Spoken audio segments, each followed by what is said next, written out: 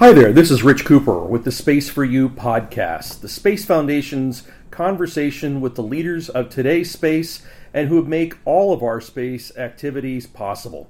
I'm joined today by Alan Ladwig, the author of See You in Orbit, Our Dream of Spaceflight. Alan has a distinguished career both in government and industry, where he was the leader for the Teacher in Space program that brought Christa McAuliffe and Barbara Morgan and educators to the forefront of the space STEM programming that we see so often throughout NASA and across the world.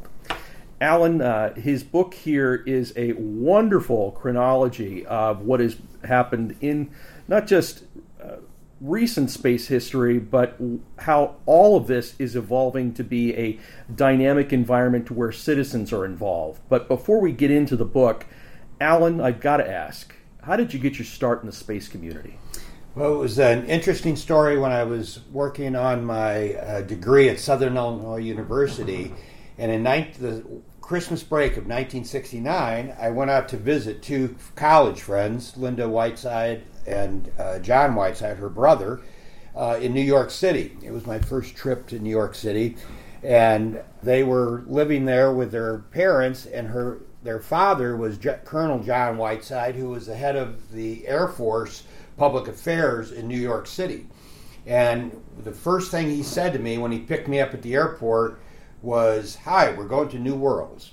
And I had no idea what that meant, but I said, "Sure, why not?" And it turned out that he had been contacted by an artist named Earl Hubbard and his wife, Barbara Marx Hubbard, who was the daughter of Louis Marx of Marx Toys. And the three of them were getting together to create one of the first citizens advocacy groups called the Committee for the Future. And they wanted me to be the student leader of that movement. So while I was in New York, I was briefed by the Hubbards and Colonel Whiteside, and from there, all of a sudden I found myself drafted into the space movement. I had not been all that much of a follower of space at the time, but that one meeting totally changed my career and totally changed my life. So when you take a look at that first step, how does that step get you into working at NASA? Obviously, an advocacy group like that raises public consciousness, but NASA at that point is very much in the throes of the Apollo age. How does your advocacy work get you engaged with NASA? So, working with the committee, we did two national conferences at Southern Illinois. The first was in 1971, in the spring of 71. The second was in 1972. And then from that, the committee created what they called SynCon, for Synergistic Conversions. And it was a conference format that physically built a large wheel that had sections in it to divide sectors of society. And as the conference went on, the walls between those sectors were removed, and the goal was how can we come together from different parts of society to create a positive future. So I then went with them to Los Angeles in the fall of 72 to do a SynCon out there, and I moved in to an apartment with Robert K. Weiss, a friend of mine from college, who, by the way, also wrote the foreword to the book. And we were going to be the heads of the West Coast aspect for the committee. But right after that conference, I ended up getting drafted. So I went into the Army. It was a month before the draft ended. Spent 2 years in the service, came back, and the committee had moved their headquarters to Washington, D.C., to a large house over off of Porter Street and Connecticut Avenue. And when I went there to try to get my job back, they said, well, we've changed the way we're doing things, and now we have everybody living in this mansion, basically, for room and board and $25 a week. Well, having come out of the Army, that didn't sound all that attractive. So I ended up applying for a job with a group called the Forum for the Advancement of Students in Science and Technology, FAST. And that's where I met Leonard David, who many of your listeners will know is one of the best aerospace reporters out there. And I worked there for 5 years. And one of the programs we were promoting was have a student experiment program for college students on the space shuttle. And so we were lobbying NASA to do that. And this is in the late 70s when the shuttle is just being built. And kind of the last thing NASA wanted was a couple of young people representing college students bugging them about putting college students' experiments because they had other worries at the time. They were over budget, they were their schedule, they were behind on schedule. But we kept pressing it. We ended up testifying on it on the Hill to one of the Senate committees, and Senator Frank Moss from Utah took a liking to us, and he kept trying to help promote that idea. Eventually, Dr. Glenn Wilson, who was on the staff of the Senate Space Committee, came over to NASA to run education. And he knew of my interest in the student program, so he came and actually recruited me. FAST was going out of business. We were running into financial difficulties.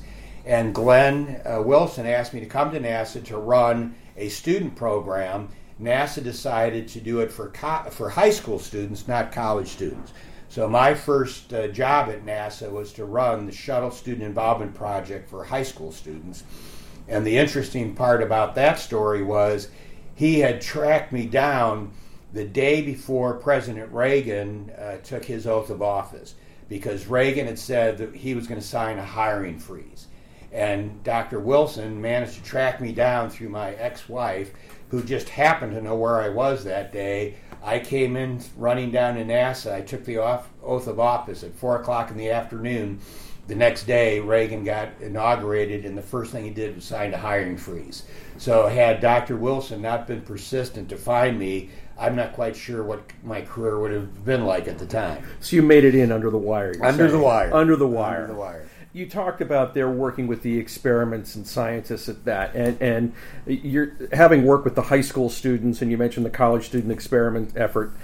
There's always been this push, obviously, for pushing science, technology, engineering, and mathematics, STEM as people call it. And when we talk about successful careers in space, there's another discipline that you in particular in your own career bring, and that is art. I'd like to hear your thoughts on what role do you think the arts play in the shaping the future of space exploration and space commerce? Well, I think it's from the artists that we have received much of our imagery about space. It's, think back, and many of your listeners will probably be too young for this, but the Collier's magazines in the early 1950s ran a series of, I think it was 7 issues that focused on the future of space. It was one of the first general interest publications that featured space, and they got the information from the likes of Wernher von Braun, Willy Ley, Fritz Heinz and his brother, whose name I'm drawing a blank on at the moment, but Chelsea Bonstel, the famous space artist, and some other space artists were the ones that illustrated those magazine articles.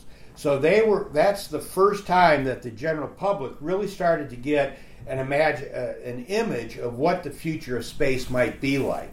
And if you go back and look at some of those drawings they did and their paintings, they're just fabulous in terms of the imagery they were able to portray.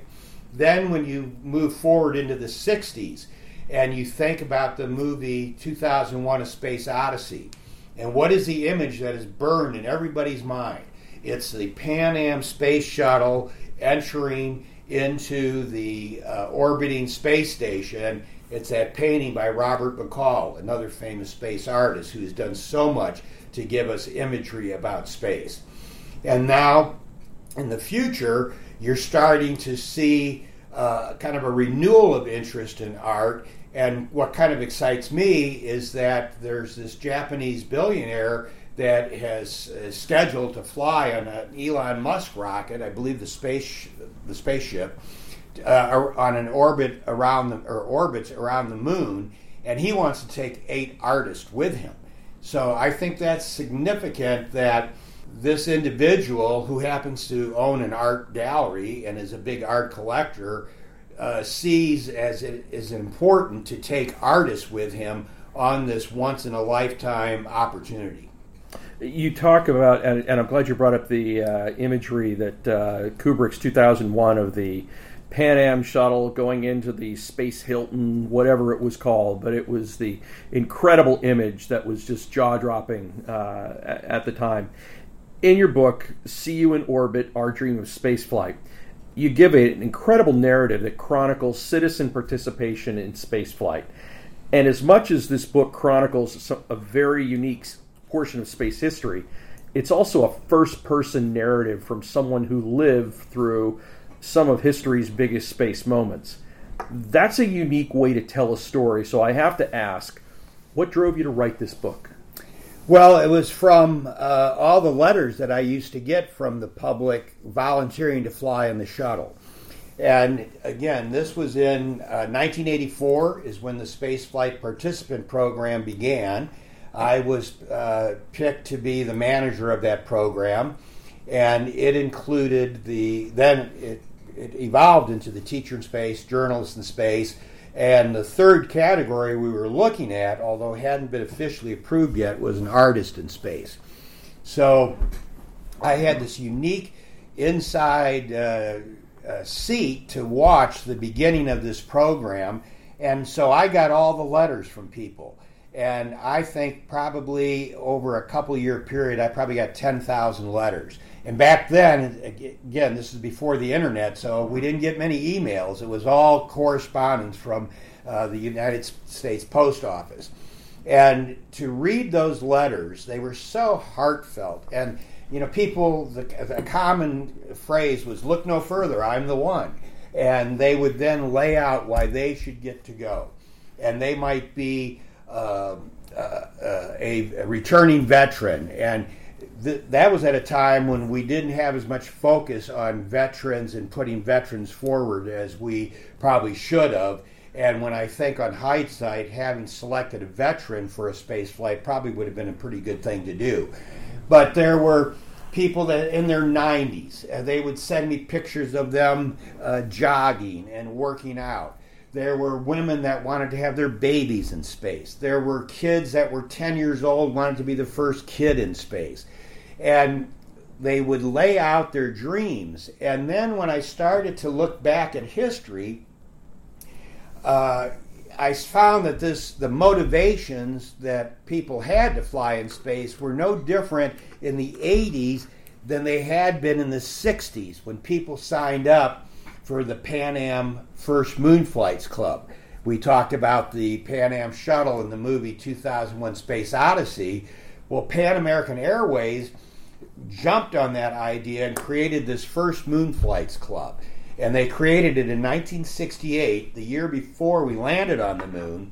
And over a 3-year period, it ran until 71, 93,000 people signed up to get those cards or for a reservation. And on there, they got a card back in the mail that had a number on it that showed where they were in the sequence. People used to send me those cards to see if they could turn it in. Then if you go back into the 50s, in 1950, the Hayden Planetarium sponsored a lecture by the German historian Willy Ley. And Ley was giving a speech on the conquest of space. And as a promotional stunt, they set up an interplanetary tour reservation booth outside the lecture hall. And they had a form to fill out. Interplanetary tour. Where do you want to go? Mars, the moon, Jupiter, Saturn. Estimated time of departure, 1975. And again, this is for a lecture hall that held 800 people. Over the next 4 years, they received 26,000 requests for that reservation form. And those people also got a card that gave them a number and where they were in line. And people used to send me those cards when I was at NASA to see could they turn that in. And they had letters that went with it when they wrote to the Hayden about why they wanted to go.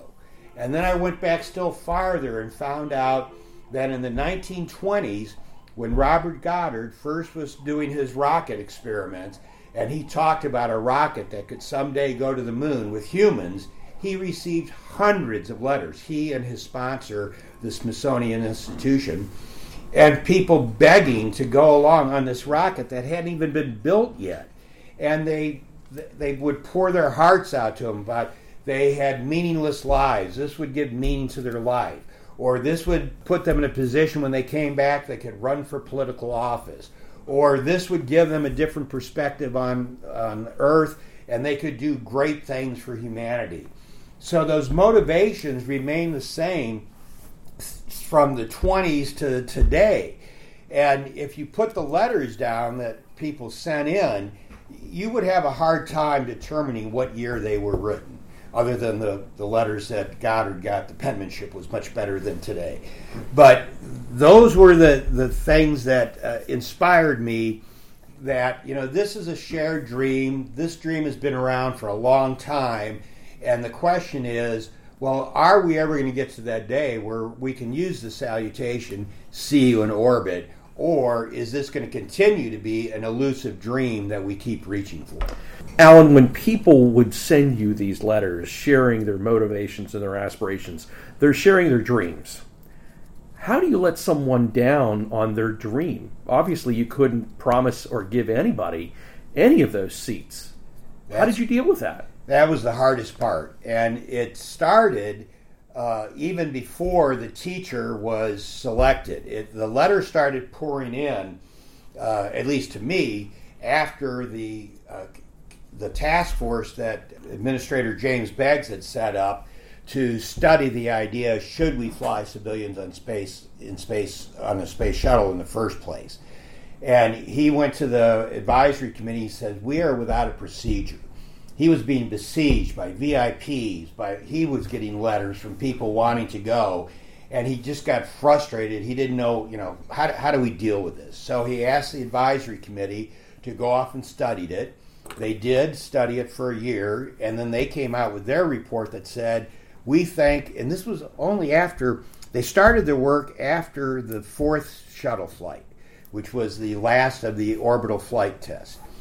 And so here we had only had 4 flights. There may have been maybe STS-5 or 6 had flown by the time the report actually came out. But they said, yes, we think that you could fly perhaps 2 to 3 citizens a year on the shuttle. And as long as you had a purpose, and the purpose was to communicate what the spaceflight experience was all about. There was a notion at the time that astronauts, while they were great at their jobs as pilots and mission specialists, they weren't necessarily that great in communicating. Now, a lot of astronauts pushed back on that because they gave hundreds of speeches, they met millions of people, so it was a little bit unfair. But nonetheless, that was the criteria that was used. It had to be for communication. So immediately, people started writing in and wanting to fly.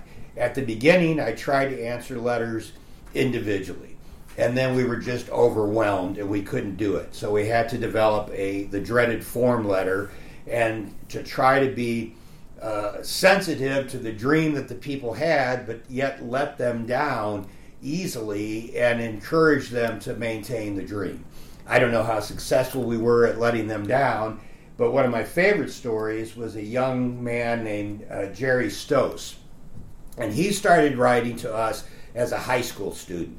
And he not only wrote to me, he wrote to senators, congressmen, he wrote to other government agencies. He tried to get anybody he could with influence to write to NASA on his behalf to let him fly in the shuttle.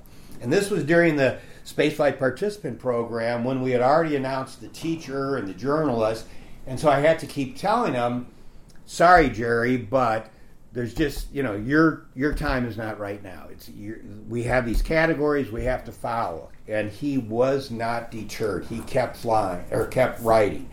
And eventually he sent an envelope in that said, please don't let Alan Ladwig read this letter. Because I was the one, I don't care who he wrote to, all those letters came to me to reply. So eventually he kind of accepted the fact he wasn't going to get to go. He ended up marrying somebody, moving to Bolivia, and then wrote to us trying to be a payload specialist from Bolivia. Well, lo and behold, these many, 30 years later, it turns out we were friends on Facebook. And I didn't realize it was him because he was using his initials. And so when I spoke in LA last week, I had a chance to meet him. And lo and behold, he kept to his dream. He ended up working for NASA, as a contractor for other companies, and he put money aside and has some way finagled that he is going to fly on a Virgin Galactic flight and perhaps also a Blue Origin flight. Oh, wow. So for people that have a dream, and I mentioned him at the beginning of the book and then at the end of the book about what persistence is all about, it is possible if there's a reason to maintain your dreams. Wow. Well, you now have something new to write in an afterword for the next version of the book. Right. Well, I put it in the book. It's in there. Okay. It mentions it. Well, you've talked about the term spaceflight participant. What's the difference between an astronaut and a spaceflight participant? The difference is in the amount of training they have. A spaceflight participant received the same kind of training that a payload specialist. And I probably need to just take a minute to explain that. There were originally the astronauts. They were all test pilots. Then, by the time they came to Group 4 in the 1964 timeframe, I think it was, they started allowing scientists to apply. But they hyphenate. They call them science-astronauts. And the test pilots referred to them as the hyphenated astronauts. And they were like down on the pyramid from them as the test pilots at the peak, and then you had the scientists. And it took a long time before they started referring to those astronauts, to the science astronauts, as just astronauts. Then when the space shuttle comes along, you had a new category, mission specialists. And mission specialists didn't have to know how to fly jets, although many of them ended up learning how. But their goal and their purpose of being in the Corps was to do specific experiments on a space shuttle mission. Then, a few years later, they created the category payload specialist. And a payload specialist was somebody who had such a unique capability and understanding of an experiment that it would be easier to train them to fly as an astronaut than to teach a mission specialist how to do that experiment. And the best example was the first corporate payload specialist, Charlie Walker from McDonnell Douglas, who flew an electrophoresis experiment. And it was believed it was easier for him, because he had designed this whole apparatus, it was easier to teach him to fly than it was to teach somebody how to operate that. And he ended up flying 3 times as a payload specialist. But they were down on the pyramid. Again, payload specialist was at the bottom. They didn't get the whole training that a mission specialist or test pilot astronaut would have received. They had enough information given them to do their experiment, to learn, what buttons not to push, how to operate safely on a shuttle mission. And the backups candidate for a payload specialist often didn't even receive the full amount of training that a payload specialist. Then in '84, we come up with the Spaceflight Participant Program, and that's even lower on the pyramid. And to show the difference between an astronaut and a Spaceflight Participant Program, there's this great picture that Life magazine had when they did an article about the Spaceflight Participant Program. They had actually started the article before we had decided on a teacher, and they were showing celebrities. And they had Walter Cronkite, Jane Fonda, I think Robert Redford might have been in there, a famous artist was in there, John Denver. And then I had kind of told them on the side, because I knew their magazine wouldn't come out for a while, I said, you might want to look at an educator. So they had a picture of an educator, and she was sitting on the floor in a flight suit behind a stack of maybe 6 inches, 8 inches tall of manuals that would be used to train a spaceflight participant. Standing next to her was a full-fledged astronaut standing with a 5-foot tall stack of manuals. And that was to emphasize, here's the difference between an astronaut and a spaceflight participant. And it was in that amount of training that you had. So the spaceflight participant was only going to fly once, whereas astronauts, most of them flew more than once, although not all did. And it became a it became a little controversial then about would you call Chris McAuliffe an astronaut when she came back. And that was an insular, parochial problem within NASA. Nobody on the outside cared. As far as they were concerned, Chris McAuliffe was an astronaut. And I found it humorous that then years later, when Dennis Tito flew as the first commercial, quote, astronaut or space tourist to the space station with the Russians, there was an internal thing that, oh, well, he can't call himself an astronaut, he's a space tourist. And again, that was only within the NASA and the East European Space Agency community that was even an issue. Everybody else called Dennis Tito and Anush Ansari and Richard Garriott and the other people that flew as those space, quote, tourists, referred to them as astronauts. And now we look to the future, and the same thing is going to happen. What do you call the people that are going to go on suborbital flights? They're going to go high enough to go into space, but it's going to be a very brief mission. Their training is going to be brief. Do they, quote, deserve to be called astronauts? And I believe both Virgin Galactic and Blue Origin intend to call their people astronauts. And I think the FAA, through the Commercial Space Transportation Office, is even coming up with kind of an astronaut badge. I believe they're going to refer to them as spaceflight participants. But again, anybody else is going to call them what they really are, which is they went into space, they're an astronaut. Alan, I want you to take us back to early days of the shuttle program. You talked about Administrator Beggs and yourself being, having all of these letters pouring in. As the advisory committee started to look at this and figure out what they wanted to do, how did you categorize, or what was the debate like to pick, say, a journalist over a teacher, over an artist? Those are the three types of positions that were talked about the most there. But what were some of those arguments like? Obviously, a journalist, says, I can report and tell this story. An artist can say they capture it, and a teacher can instruct on it. What was that fight like? That's a great question. I should actually take you back even a little before that, and that's in the mid-'70s when NASA started looking at flying somebody other than an astronaut for the first time. And that's the story that is not that well known, and that's because in the early stage of the shuttle, probably mid-'70s, just as it's being developed and built, there was a committee, the Aeronautics and Space Advisory Board at the National Academy of Science.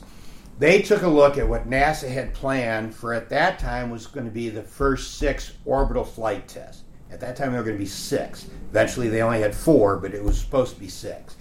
And the Academy felt that there wasn't anything all that interesting or anything that would grab the public's attention. So NASA should think more about what could be interesting to do. And one of the things that George Lowe, the deputy administrator, looked at the time was flying a civilian. And he wanted to fly Philippe Cousteau. And Philippe Cousteau is the son of Jacques Cousteau. And the thinking there was perhaps they could go and do for space what Philippe could do for space what Jacques Cousteau had done for oceans, because he really had made oceans a public awareness thing. Well, it turned out that there were some ramifications involved, and they weren't quite sure, the Cousteaus weren't quite sure if they wanted to commit because Lowe was going to leave the agency, and they were afraid it was tied to him, and if he left, Cousteau would be hung out to dry. And then Walter Cronkite's name was mentioned as an also candidate. Well, then the public affairs folks got involved and said, look, you can't just pick one journalist. Because, again, in the early 70s, they were getting letters from all the 3 major networks. Back then, you only had CBS, NBC, and ABC. And each of them had wanted their science reporters to be on a shuttle mission. And they wrote in and made their case. So public affairs took a look at how would you go about selecting a journalist, while the Office of Spaceflight continued to look at what they called a unique personality. And a unique personality could have also included a statesman, a artist, an entertainer, a celebrity, and they promoted that. Well, then eventually the two groups came together and decided that you had to have a selection process of some kind. Public Affairs kept promoting it should be a journalist, but then the whole thing got shelved because, as I said earlier, behind schedule, over budget, and it just wasn't a priority, so it got pushed to the back burner. Then it gets reignited in '81 when James Beggs comes on board, and the advisory committee takes a look at it. They suggest a communicator, be it an educator communicator, a broadcast communicator, or a written communicator. That then is turned over to an internal NASA committee that became the Spaceflight Participant Committee, originally chaired by Phil Culbertson, later by Ann Bradley, and it had some senior officials from the relevant NASA offices that took a look.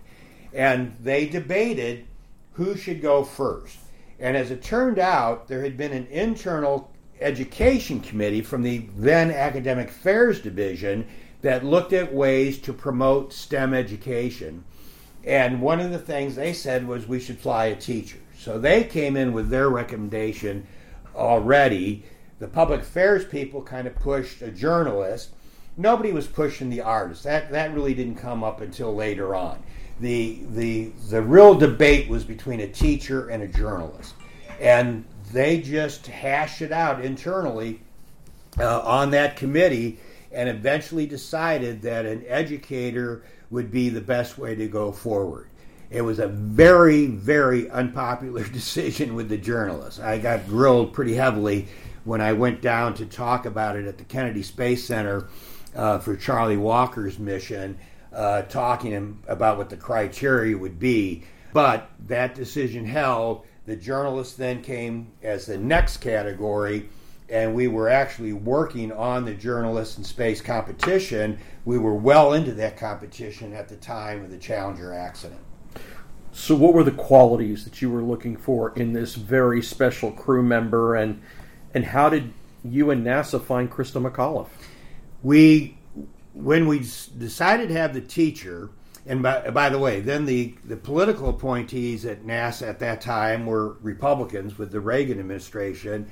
And of course, and having been a political appointee myself, you're always looking for ways to have visibility at the White House for your agency.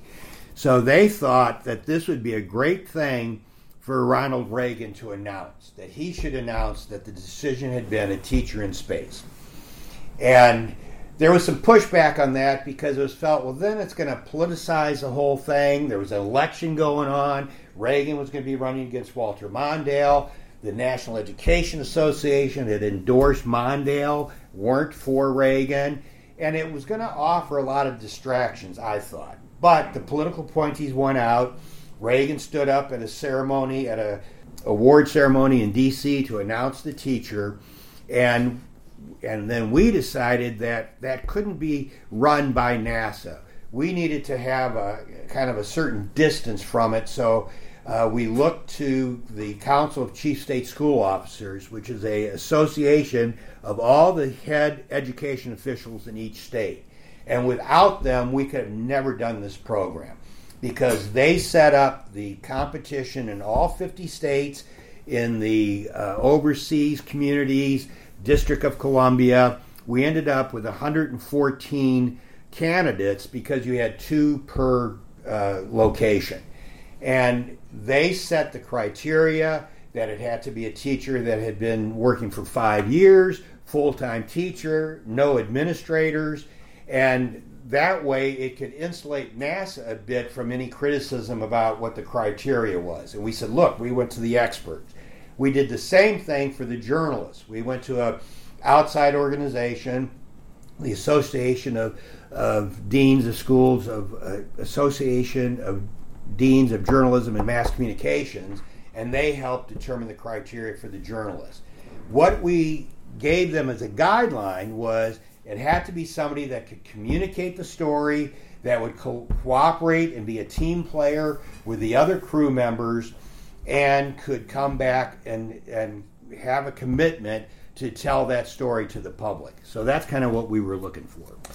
After the Challenger accident, things obviously changed for NASA, the Teacher in Space program, and the efforts to put a civilian in space. What were those days like, and what lessons can we learn from those experiences? The immediate concern was finding out what went wrong with the shuttle. As I had mentioned, the Journalists in Space program was actually going on at the time.